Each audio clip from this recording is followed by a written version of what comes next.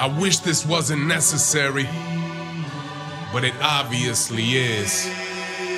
So I'm yelling still, free Palestine, free Palestine, free Palestine. First you gotta free your mind from the evil design and the programming, so your soul can swing from the divine. On the tree of life, realize the fact is this. People preaching peace and love, but they don't really practice it. It's a madness thing. Listen to the wisdom that the man them bring. If you wanna stop all the genocide, then you better get inside yourself and abandon things that's damaging to your inner peace. If you want the violence to cease in the Middle East and in the streets, it all begins within the deep confines of your subconscious mind. When in tune with the divine, you find that any kind of conflict is designed to make us seek inside us, cause the truth resides in silence. Those who seek it outwardly find lies that lead to fear then violence. God bless the oppressed and all those who suffering. God bless the oppressors, cause I know that they struggling, stuck up in hell that they create. What they do to others just reflects the self they hate.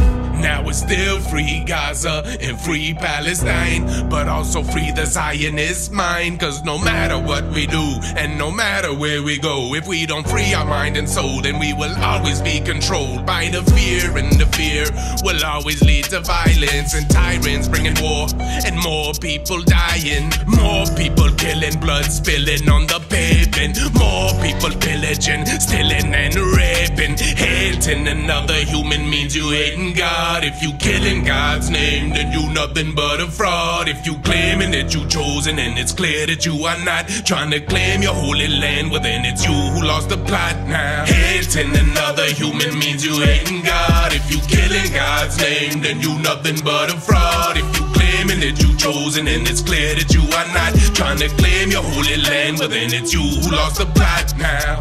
Yeah, free your heart, free your soul, free your mind, and still free Palestine. Free your heart, free your soul, free your mind, free the world, and free Palestine.